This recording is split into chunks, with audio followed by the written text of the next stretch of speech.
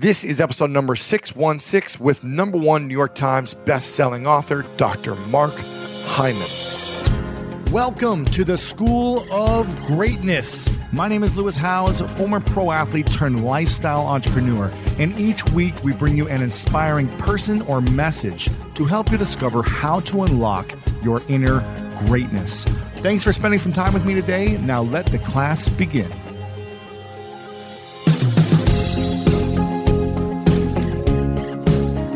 Ralph Waldo Emerson said, "The first wealth is health." And if you are not thinking about your health, my friends, you need to start making it a priority every single day. How can I optimize my nutrition, the way I move, the way I think, the way I feel? How can we optimize this? Because an optimal health will give you an optimal life.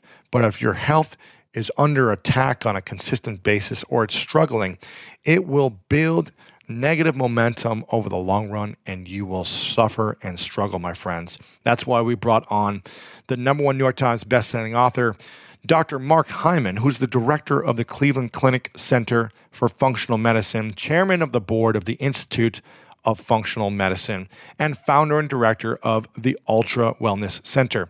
He's an 11-time New York Times bestselling author, and his books include Eat Fat, Get Thin, The Blood Sugar Solution, and many other massive books. His newest book, Food, What the Heck Should I Eat?, provides an explanation of nutritional science, the political, environmental, economic, and social issues around food. This is fascinating stuff. And then it dives deep into food as we eat it and the questions surrounding the food, and provides a guide on how to make the best choice for real food in each category.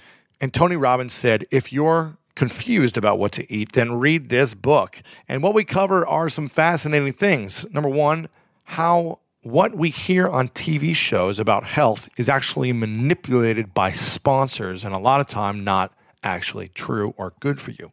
Also, the 5 causes of disease and which one is the biggest that Mark talks about. Why Mark is a reliable doctor to listen to over the other nutritional experts, and I ask him that question. Also, the connection between our food and our mood and our energy, and why your genetic makeup isn't as significant as you think. This is going to be interesting. I don't know about you, but when around 3 p.m. hits, I find myself craving the right refreshment to get me through that mid-afternoon slump. New Pure Leaf Zero Sugar Sweet Iced Tea is full-flavored sweet tea, but without the sugar and the calories. It might take several bottles for you to believe that a delicious sweet tea can really have zero sugar and 0 calories. But you know what they say, life is full of surprises. Or in this case, full of flavor. New Pure Leaf Zero Sugar Sweet Iced Tea. Try it to believe it. For 20% off your next 12-pack, head to Amazon and use promo code 20PureLeaf. That's promo code 20 PURELEAF for 20% off. We've all been there. You have a question about your credit card, you call the number for help and can't get a hold of anyone if you only had a Discover card. With 24/7 US-based live customer service from Discover, everyone has the option to talk to a real person anytime, day or night. Yep, you heard that right. A real person. Get the customer service you deserve with Discover. Limitations apply. See terms at discover.com/creditcard.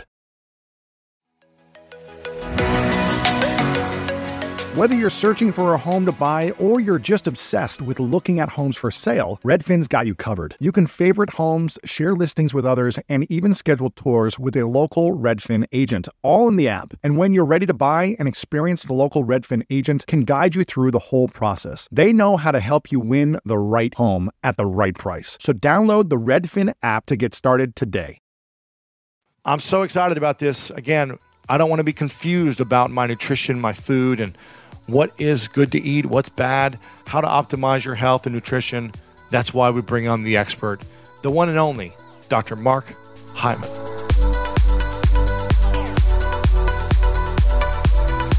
Welcome back, everyone, to the School of Greatness podcast. We have the legendary Dr. Mark Hyman in the house. Good to see you, sir. Thank you, Lewis. Very excited. The last time you were on was 2 years ago, actually. 2 years ago, talking about fat. Talking about fat, and now we're talking about food. What the heck should I eat is the new book. Make sure you guys check it out. New York Times bestseller already, crushing it and helping a lot of people. The no-nonsense guide to achieving optimal weight and lifelong health. So what should I eat? You were talking about this before, that every day we get multiple times to vote on what we want to put inside of our body, right? And what we should be eating. And we have control over this. Or I guess most people do, right? Most people do. Not everybody on the planet, but most people do have choice about what they eat and what they put in their bodies and how it impacts everything that matters in the world. How does it impact everything? Well, I wrote this book because people are confused. Like, they don't know what to eat. They're hearing paleo, vegan, keto, low fat, high fat, low carb, high carb, raw, whatever. No sugar. No sugar. It's like, there's no soda diet that everybody believes in, but pretty much everything else, Right. And so I really want to answer that question. And in answering that question, it really became clear to me that the field is so confused because there's so much money in the food system that's driving the food we eat. And the way we grow the food, and the kind of food that we produce, and the way it's marketed, the way it's distributed, and the way it's promoted are literally driving almost everything that's wrong with our society. And people don't understand how it all connects together. For example, yes, we know that we eat bad food, we get sick and fat. But the truth is that food is the most powerful driver of chronic disease, which affects 1 out of 2 people now. And it costs 84% of our $3.2 trillion healthcare costs or for chronic disease. So that's a big deal. And that is affecting our economy, right? Because most people don't understand that Medicare and Medicaid are going to go bankrupt in 20 years because 100% of our federal revenue from taxes will be required to pay for Medicare and Medicaid for chronic disease. Today, 1/3 of the budgets of most states is for chronic disease through Medicaid. So that's just the health and economy. Then it goes on, the climate. Food system itself is the #1 cause of climate change. Food waste. We waste 40% of food. We grow food in terms of soil practices that deplete the soil. We've lost 1.1 billion acres of arable land to deserts, which then affects carbon in the environment because soil holds carbon. Healthy organic soil actually sequesters carbon that, if built back up at scale, could take us back to the pre-industrial era of climate change. And on top of that, the carbon goes in the environment, goes in the oceans, and then kills the phytoplankton by acidifying the oceans. And the phytoplankton are these single-celled organisms that are essentially the bottom of the food chain in the ocean, but they produce 50% of our oxygen. So every other breath you take comes from the ocean, not the rainforest. So the way we're growing food, tilling, industrial agriculture, all is damaging that. Factory farmed animals is really the #1 cause of climate change. Factory farm, why is that? Just because all the pollution they put out? Yeah, because one, we use industrial agriculture practice to grow the food. So 70% of our agricultural lands are to grow food for animals for human consumption. In other words, soybeans and corn and all the feedlot cows that eat not grass, but eat corn and soy, which they're not supposed to eat, and who knows what other junk. Right. Plus given antibiotics and so forth. Then all the chemicals that are used in industrial agriculture, the fertilizers, the pesticides, the herbicides, all run off into the waterways. Then it kills the waterways, and you have dead zones the size of New Jersey in the Gulf of Mexico from our agricultural practices. And so all these things are combining to actually drive climate change. Plus 1/5 of our fossil fuel consumption is used for industrial agriculture. So it's a huge problem that most people don't realize. Yeah. So our environment and our climate are being driven by the food we eat. And then, of course, there's the social issues. People don't understand that the quality of the food we eat, the processed food, the refined oils, the sugars, the chemicals, the additives, affect behavior. We know, for example, Louis, that in prisons, if you give people a healthy diet in prisons, they will reduce violent crime in the prison by 56%. If you add a vitamin supplement, it goes down by 80% because they're all nutritionally depleted. I had a patient, not a patient, he was a guy who was in jail, he was a murderer. He wrote me a handwritten letter years ago. He said, I followed your program in jail. I realized I was a murderer. My behavior was so violent my whole life. And when I changed my diet, I became a completely different person. I realized it was what I was eating. And now I'm so thankful for having my life back. So you think our diet also determines our behavior? Absolutely. There's clear evidence about that. I was just reading a study the other day that showed that people who eat a lot of carbohydrates and sugars and starches have much more violent behavior. We know that people eat refined oils, which we now have 10% of these as our calories from soybean oil. It's in everything. It's not necessarily we put it in our food. It's in every packaged processed food. That has led to increase in homicides and violence and suicides around the world. And we've gotten higher on these refined omega-6s and low on omega-3s. So the evidence of how it affects behavior, mood, poverty, it keeps poor communities down. And then the food industry targets these communities disproportionately. So you have all these things happening at the same time. And then kids. Kids can't learn in school because they're eating Doritos and Coke and they can't actually focus and learn, and their behavior's all erratic and they're on these chemicals which alter their behavior. That's why, 1 out of 6 kids has some neurodevelopmental problem, which is enormous, right? ADD now affects, 1 out of 10 kids. I think 14% of kids have ADD and about 1 in 10 kids are on medication. Do you think ADD can be removed if we have a better diet? Or is that something? Absolutely. Is that something with the brain? Or no, absolutely. No, it's not a brain problem. It's a body problem, and the body problem is caused by our diet and by environmental toxins. And I've had hundreds of ADD patients who've transformed their lives. I mean, I just, we were talking about the Broken Brain documentary series I did. I had a guy, I was in a New York Russian bathhouse the other day, and this guy comes in, I saw your series. I've been on ADD medication my whole life, and it helped me get off my medication. We see this. So you've got health, you've got the economy, you've got social justice and poverty issues, you've got climate, you've got environment, you've got education. It's all connected. And the issue is that most people don't connect the dots, number one, and most people don't realize that we're in this situation because of money in the food system that's driving our policies. You were mentioning how there's some press hits that you do, I won't mention who, but that would say you can't talk about certain things because of a sponsor that's funding the program. Right? So you can't talk negative about one brand or one product or because of that, That's right. I was told, well, you can't cover this subject because we get our funding from this sponsor. I can tell you a story from the past because the show's not on the air anymore. Sure. It was the Martha Stewart show. And I was on the show and we were working with a producer and we were talking about getting healthy and working out and detoxing, and Martha had her trainer there. And the producer says, well, we're going to have to do a bit as part of the segment on dairy and how dairy is such a great sports recovery drink. No way. Yes. And so I was like, I'm just sorry to tell you, but there's all this evidence that that's not true.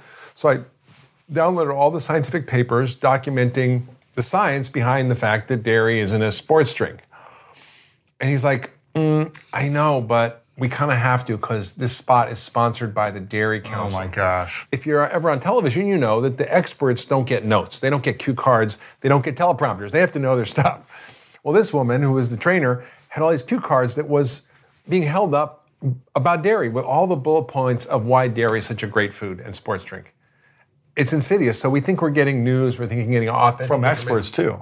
From doctors or specialists or experts, and we are influenced by these experts. Huge. I mean, the evidence is so clear that industry is heavily funding science, and they're funding corrupt science. So if you look at the data, for example, artificial sweeteners, 99% of the studies done by the food industry show that they are safe.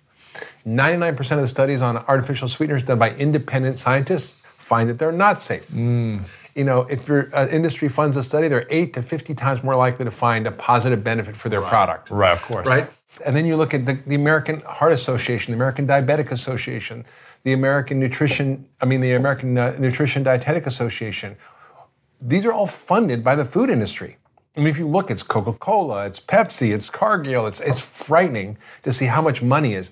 You have Trix cereal for kids as a heart-healthy cereal, Cocoa Puffs, Lucky Charms. I mean, Trix has 7 teaspoons of sugar, red dye, blue dye, yellow dye, you die, Right. Like it's all in there, and it's a heart-healthy food. Why? Because they get $300,000 for every time they put that check on a box. No way. Yes, way. And this is happening globally. Globally, I mean, there's a huge battle going on in Malaysia now because Nestle has promoted this drink called Milo, which I never heard about, but it's a big drink in the developing world and in Asia and South America. And it's basically like Ovaltine. It's basically a malted beverage with sugar that has the same glycemic index as Coca-Cola. And they have athletes on there and sports characters and how it's a great drink for health. And they had this commercial, which I saw, which was a Filipino rock star singing this great rap song about how everybody who's a kid has an energy gap. 4 out of 5 kids have this thing called an energy gap. I was at a medical conference. What's an energy gap mean? I was at a medical conference of 1,500 doctors. I said, has anybody here heard of an energy gap that 4 out of 5 kids have? No, they completely made this up. And they say these kids need Milo for the energy gap. No way. Yeah, and this guy who lives over in Malaysia called them out on this, and they came out with this huge propaganda campaign against him to discredit him and manipulating the facts and lying. And I was just watching this whole thing. It's unbelievable. So it's not an accident that we're in this situation. Wow, the manipulation, yeah. Mm-hmm. And do you think that all inflammation, chronic pain, and disease can be eliminated from the foods we eat or is caused by foods? Besides having like a car accident or something. Yeah. I'm a functional medicine doctor, run the Center for Functional Medicine at Cleveland Clinic. And so we look at the root causes of disease. And there are many, right? There's environment, there's lifestyle, there's genetics, all affect these various systems in your body, right? So we always say there's 5 causes of all disease based on how they influence your genetics and combine with your lifestyle. Toxins, so environmental toxins, that's not your fault. That's just the fact that we put 80,000 chemicals in the environment without testing them. We have 3,000 food additives we eat every year. As Americans, about 3 to 5 pounds of it, which is frightening.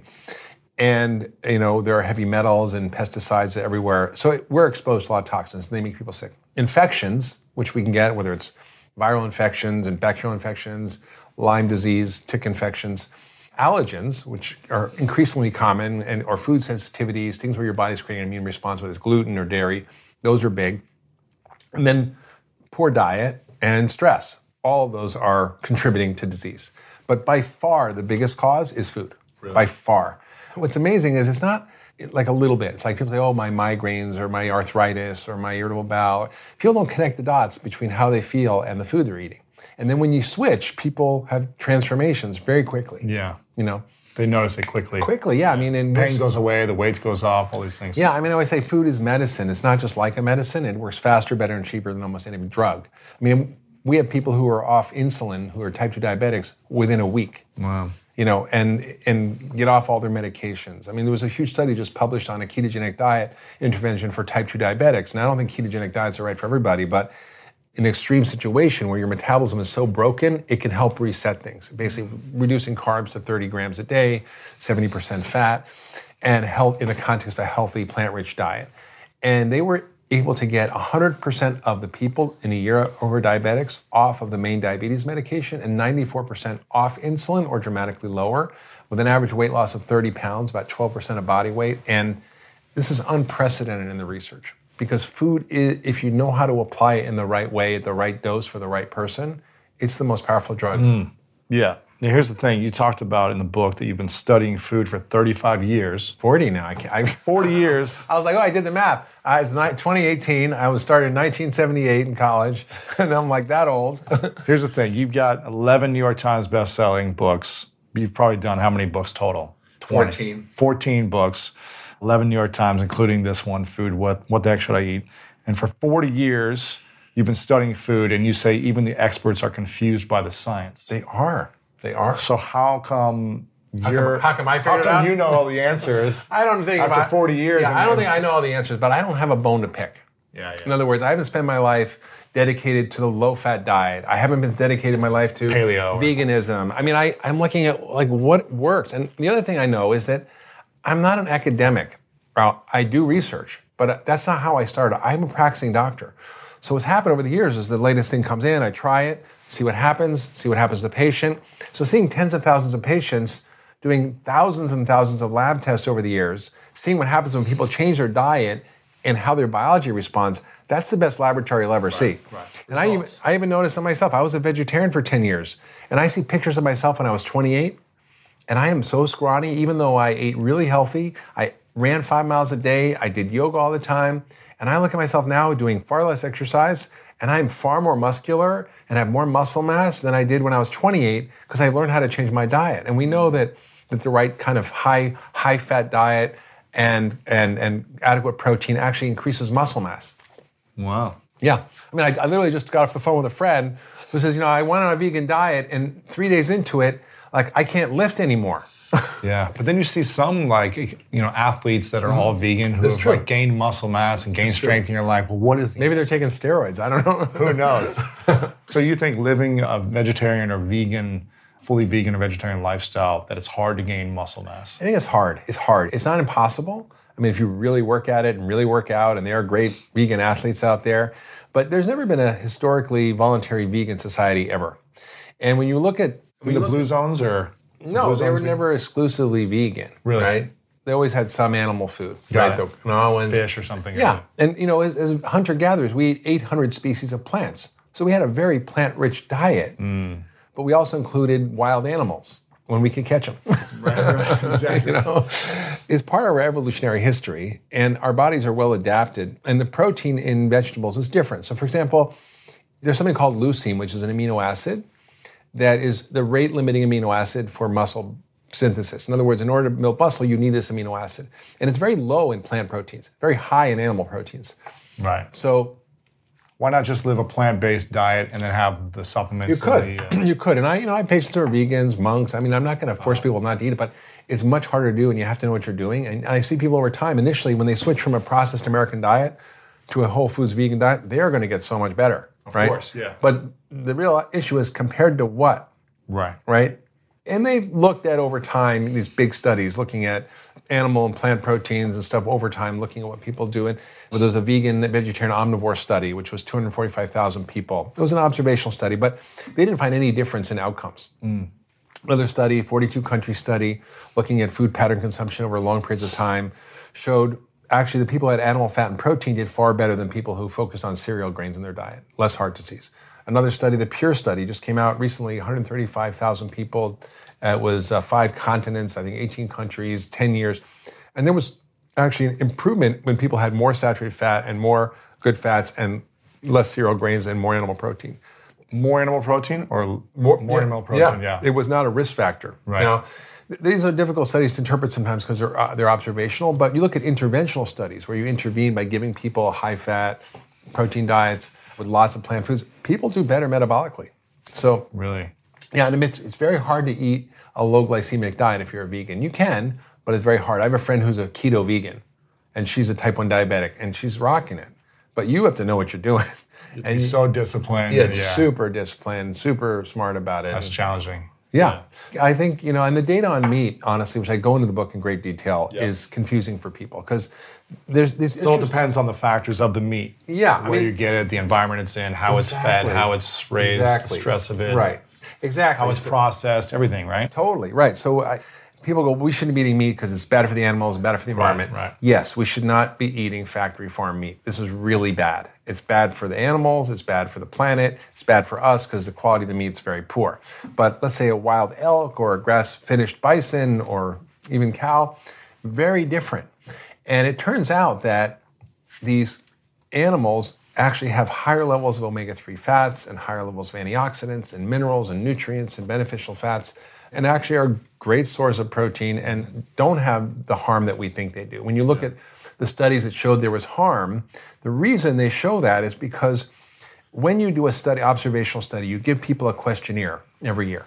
So you take 10,000 people, 100,000 people, and every year you give them a questionnaire. What'd you eat? What'd you eat last week? If you can remember. And people answer according to what they think they should answer a lot of times, right? So if meat is bad, they're going to underestimate the amount of meat they're eating. So during the time of these studies, meat was considered bad. So people who ate meat didn't really care about their health. So they smoke, and the data show it. When you look at the factors of these people, their characteristics, which you can read in the studies, which I read, they were overweight, they smoked, they drank, they didn't eat fruits and vegetables, they didn't exercise, they didn't take vitamins, they ate more processed food, more sugar. Of course they were sicker. Wow. Yeah.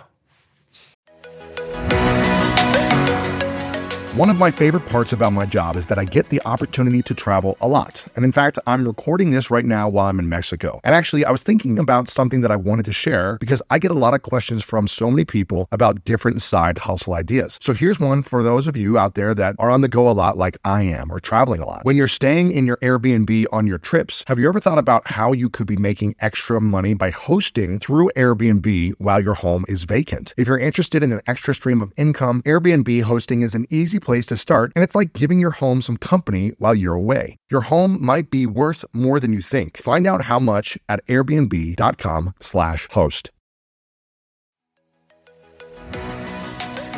So listen, we all know life is full of yada yada, like those quote unquote free trials that somehow still charge your card for something, or when companies have those sneaky gotchas hiding deep in the fine print. And I know you've dealt with yada yada before, like those bills that keep going up and up for no reason at all, or when budget airlines promise a cheap fare but then charge you for every little thing until you realize you're paying more than you would have somewhere else. And yes, it is possible to outsmart yada yada, like triple checking airline deals to make sure all you need is already included, but you don't take yada yada in life. So don't take yada yada from your wireless provider. Metro by T-Mobile has no contracts, no credit checks, no surprises, and nada yada yada. Stop by one of over 6,000 Metro stores nationwide.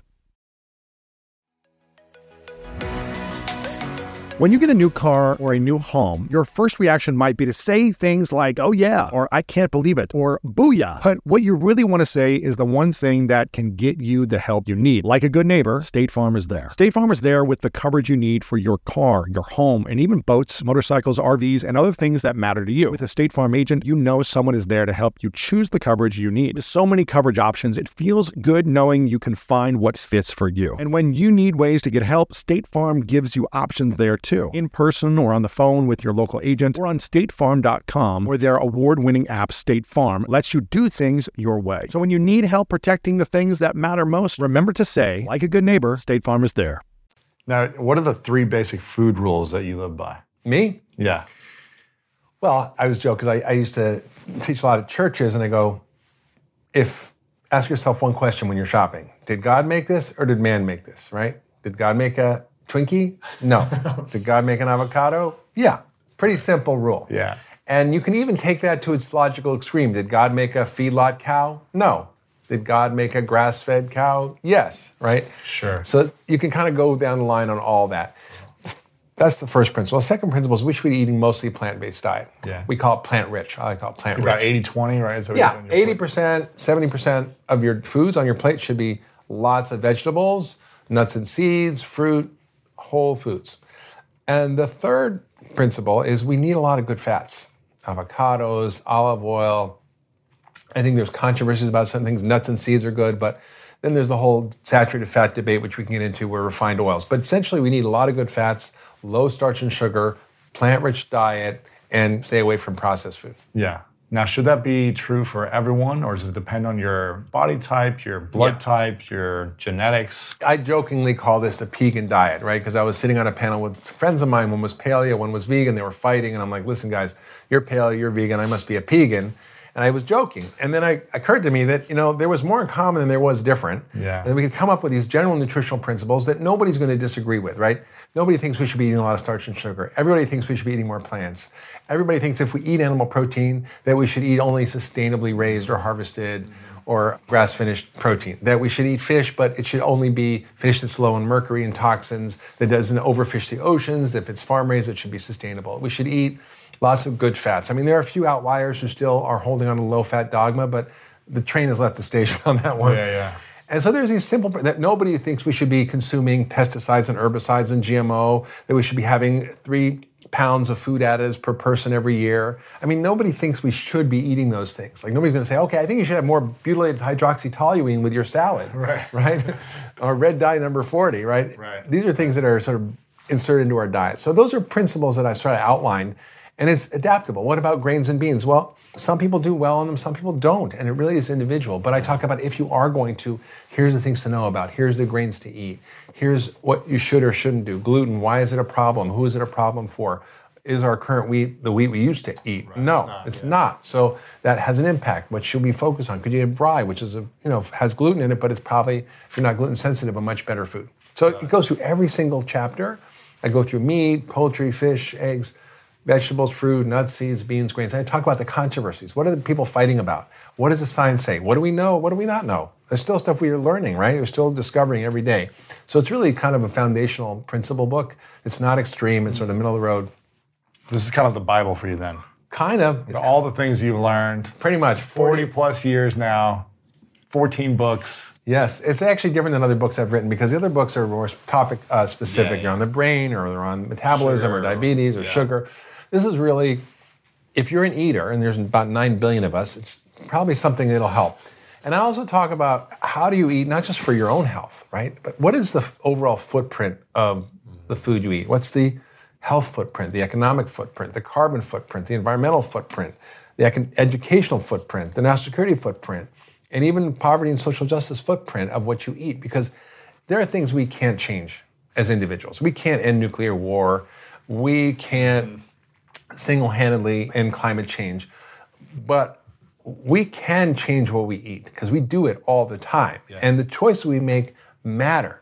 I mean, I was just with the vice chairman of Pepsi, who's my new best friend. You can imagine. We had a great time together. And, we don't agree on a lot of things. Right. But it was fascinating listening to him talk about what's happening in the company as they're trying to shift to meet the consumer demand. Really? So they're like, how do we create special, and he introduced me to this engineer who was working for him, how do we create special types of packaging that's compostable, but that keeps the food fresh? We don't need to use preservatives or artificial ingredients, and we can have whole foods that we distribute globally. And I'm like, wow, that's a great thing to be looking at, right? Right. So they're thinking, and he said, I was also asked to talk to the USDA annual meeting, the agriculture department. And I'm like, yes, Pepsi.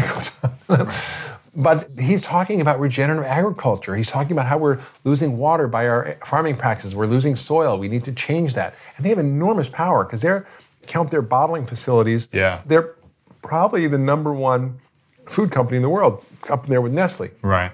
And they are interested in doing this. And I'm like thinking, wow, here's the vice chairman of Pepsi talking about regenerative agriculture. I'm like, holy cow. That's pretty cool. Yeah, they want to make an impact. Yeah, they can have an impact, but they're responding to the demands of the culture. They're responding to people who are voting with their forks. So It's a hopeful message. You not only get to change yourself, but you get to impact everything. I mean, imagine if everybody in the world for one day had an eat-in where they only ate real, fresh, whole food, and they didn't shop or buy anything in a package that's processed in any way, and didn't go to any fast food restaurants, and just ate at home and cooked a meal together. Game changer. Totally. Just for one day. Imagine if we did that for a week or a month. The whole system would change. Wow. Yeah. Now, as a functional medicine doctor, I believe that you're more of like a therapist for a lot of people too. They come to you with all their challenges. They feel pain in one thing, but there's something else that's affecting them, right? Yeah. What do you think is the main thing that they're feeding themselves, maybe that's not food, that affects them on the pain or their body or... Yeah. I think people are feeding their feelings a lot of time. I mean, food has such an effect on mood. It's so connected to how we think and feel. And so when we're feeling sad or depressed, we can stimulate our biology through food, whether it's caffeine or alcohol or sugar or other chemicals in food that actually stimulate our brain to sort of feel better for a minute, right? Yeah. And so we do that, and we're human, and we don't understand the difference, and we don't know what's going on. We don't see we're in this vicious cycle. And it's tough, and people have hard lives and hard situations, but I believe in the power of community. I believe in the power of each other to help support the change. It's got to happen that way, and that's what we do. We work with communities. We work in churches. We help people become empowered in schools to actually start to do this together, and it's so much more fun. It holds people accountable. It inspires people to change, and it works. And if we look at behavior change, which is the biggest thing we're talking about here, the hardest thing to do is on your own. So hard. I always say friend power is far more powerful than willpower. It's way easier to stay consistent with something with someone else supporting you, an accountability partner, a coach, whatever it may be, than trying to do it on your own. Absolutely. It's almost impossible to do it on your own. Right, and that's why people listen to your podcast and seek out these things, because they're looking for some connection to something that they can hold on to, that inspires them, that uplifts them, that gives them an idea of how they can be better. What's the biggest challenge you face in your life right now that you could improve on or get better at? Health-wise? Anything. You're this top expert, super credible doctor, the Cleveland Clinic. Seems like you got it all figured out, but what's the thing, either personal or fitness or emotional or that you can improve on? Well, I recently got married, and I have the most amazing wife, and I'm just growing and growing and learning. And how do I be like the best version of myself? How do I be fully expressed and honest and in integrity and like value what's actually happening? And I think that's like my most important work.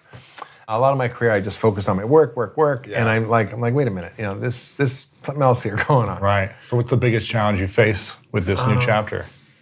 I think my phone. So I'm giving her for our anniversary present a box, which is a little like sealed box that I'm going to put my phone in when we're together. For what, an hour? No, for a weekend. Wow. Or longer. Okay. And I'm going to tell my assistant if she needs anything to call her phone. If it's an emergency. Yeah. But I'm like, it's symbolic, but it's like sort of invasive. And I'm like, nothing is that important that should interfere with our human connections. Right. There's one other thing, though, I'm working on. It's struggling. It's a struggle for me because I feel like I've been lucky enough to see the emerging patterns that are changing in medicine and how we've come to think about disease quite differently based on the science called functional medicine. But it's taking a long time to get it up to running and scale. And that's a challenge to figure out how to do that well.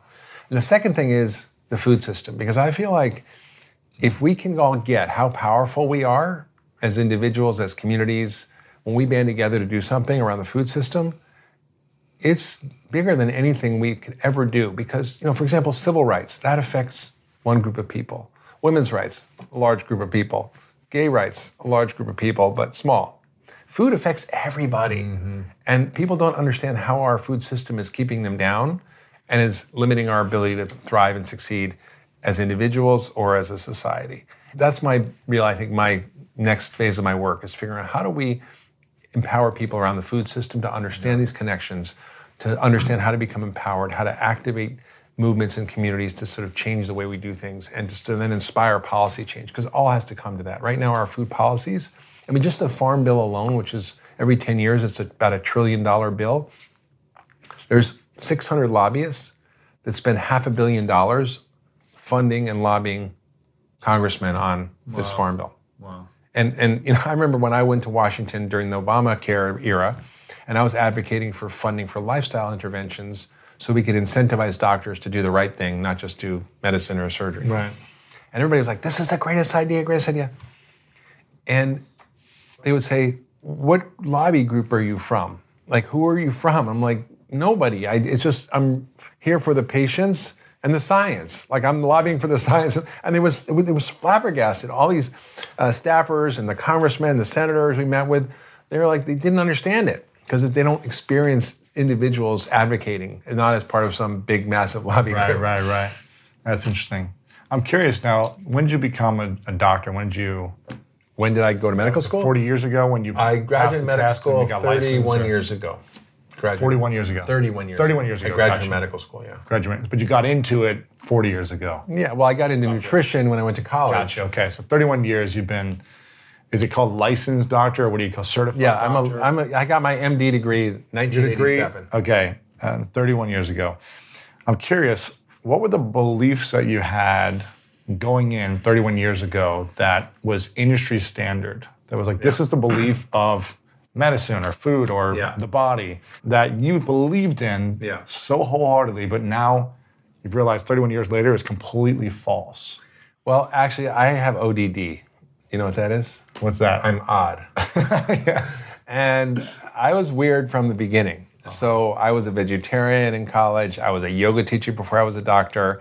I studied systems thinking in college. I studied alternative systems of healing and medicine from around the world. My thinking was already there.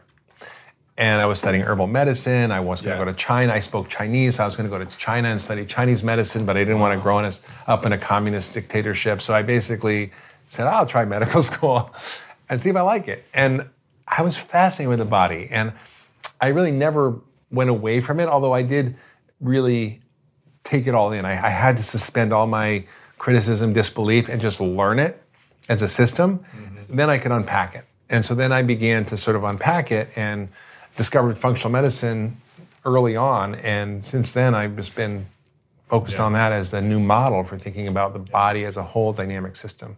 Was there any belief that you had after you learned everything from medical school where you realized you believed in something that became debunked over the last 31 years? Yeah, I mean, I really believed that there were these diseases that we label and name and that they were real things.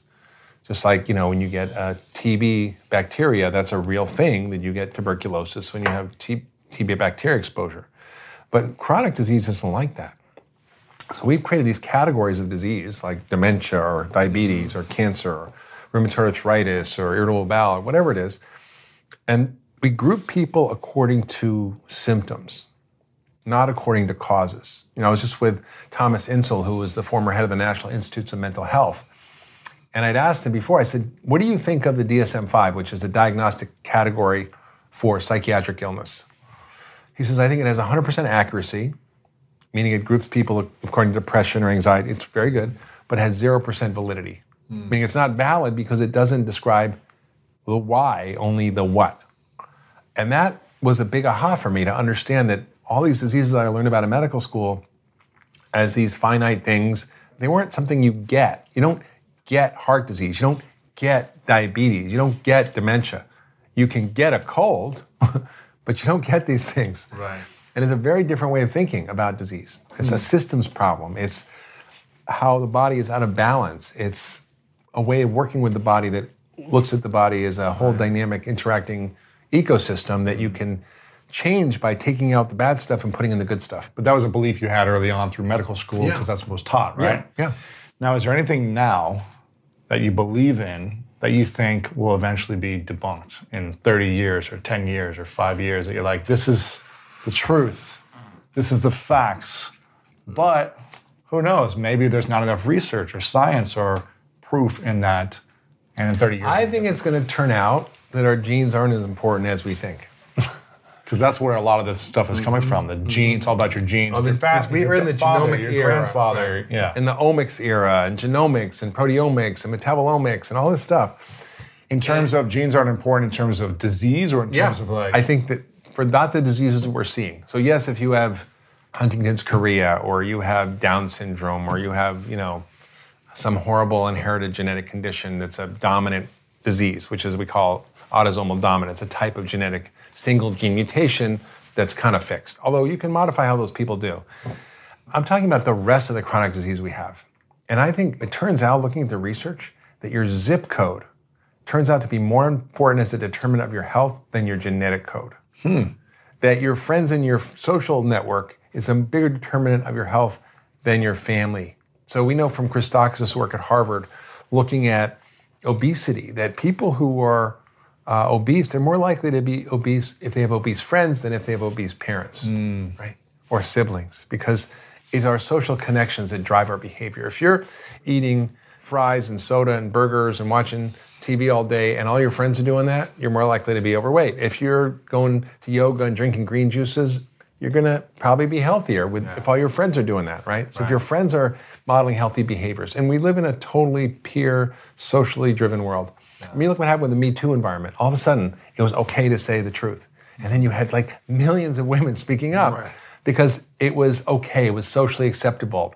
The peer group said, yes, that's how powerful. And I'm hoping for that kind of change around food. Right. So you think genetics don't play as much of a role as we think? No, I think we're gonna be disappointed by the Human Genome Project. It's already failed to give us a lot of what we hoped it would give us. Really? Yeah. Powerful. Yeah. I mean, there's something called the exposome, which is how our genes are exposed to different factors, right? So we call the exposome what you eat, what you think, what you feel, your stress level, exercise, sleep, environmental toxins, your microbiome, all that is the world you're exposed to. It's what your genes are being washed over with every day. Turns out 90% of chronic disease is determined by the exposome, not the genome. Fascinating. Yeah, it's pretty amazing stuff, which is very empowering, because you think, oh, it's my genes. My dad had Alzheimer's, my dad had heart disease, my dad had diabetes, my mom was this. You're like, okay, what can I do? But the truth is, it's a very empowering message because people can change. They can change your gene expression. You can't change your genes, but you can change which ones are turned on or off and how they work. Now, did you believe at one point that the genes did play a big role? Oh, yeah, for sure. All of us did. Yeah. Powerful. I love it. A couple questions left. Make sure you guys get the book, though, before we finish up. Food. What the heck should I eat? The no-nonsense guide to achieving optimal weight and lifelong health. Make sure you guys pick it up. New York Times bestseller. It's crushing already.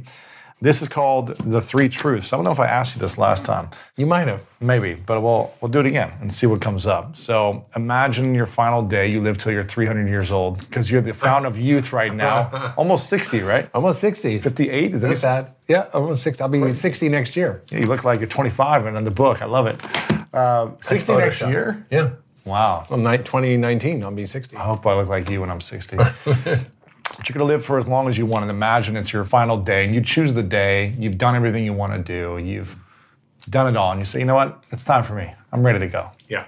You go on your terms. Yeah. You've written 75 New York Times bestsellers. God forbid. You know, every topic you could imagine, there's a book out there that you've come out with. You've done everything you want to do, but for whatever reason, you have to take it all with you. So no one has access to any of it. You got to take it all with you. It goes with you in the grave, but you get a piece of paper and a pen to share your final 3 truths with the world, your final lessons and truths, and that's what would stay behind, but everything else you take with you, so they don't have access to anything else. But these 3 truths that you would write down, what would you say are yours? I would say the first thing is don't take yourself seriously. Show up with love in every interaction and everything you do, and have fun. It's powerful. I like it. It should be the book. Yeah, there's no more books. That's it. I want to acknowledge you for constantly showing up for, 4 decades of the work you've been doing to help humanity live a better life. And I just acknowledge you for constantly showing up with love, with humility, with fun and passion. You make it easier for us to understand the complicated and scary things, because this stuff is really scary for a lot of people to understand what's happening to me. Why am I feeling this way? Why do I have this pain? Am I going to die? Is this? And so to have someone of your level of credibility and authority who's doing the work, researching the science, and giving us simple ways to make better decisions, it's a powerful thing. So I acknowledge you for that. Thanks, Louis. Of course. Means a lot. Of course. Now, where can we follow you the most online and the book? You can look at the book. Lots of great free information at foodthebook.com, or you can check me out at drhyman.com, Facebook, Twitter, Instagram. I'm everywhere. At Dr. Hyman everywhere, pretty much? It's Mark Hyman, MD, on Instagram and on Twitter, and it's Dr. Mark Hyman and Facebook, and it's not hard to find. All over the place. Awesome. Is there anywhere you hang out personally the most that you like to check in on social media? I don't really like it that much. I think it's distracting. It is distracting. I like Facebook because I keep in touch with my friends, and I like to see what they're doing, and my son, and what he made last night for dinner. And Cool. So. Awesome. Make sure you guys get the book. Awesome book. Awesome man. And the final question is, what is your definition of greatness? My definition of greatness is showing up, being present, and love with everything you do. Dr. Mark Hyman. Thanks, sir. Thanks. Appreciate it. And there you have it, my friends. I hope you enjoyed this episode. If you did, please leave us a review over on iTunes and share this with your friends. LewisHowes.com/616. The full video interview, the resources, the notes, the book that you can get of Mark Hyman is back at that link as well. LewisHowes.com/616. Make sure to check it all out and tag Dr. Mark Hyman over on Twitter and Instagram and Facebook and all the places. And let me know what you thought of this one as well over on Instagram. I hope you guys enjoyed this one again. And as Ralph Waldo Emerson said, the first wealth is health. I love you. Take care of your health. It's the most important thing. And you know what time it is. It's time to go out there and do something great.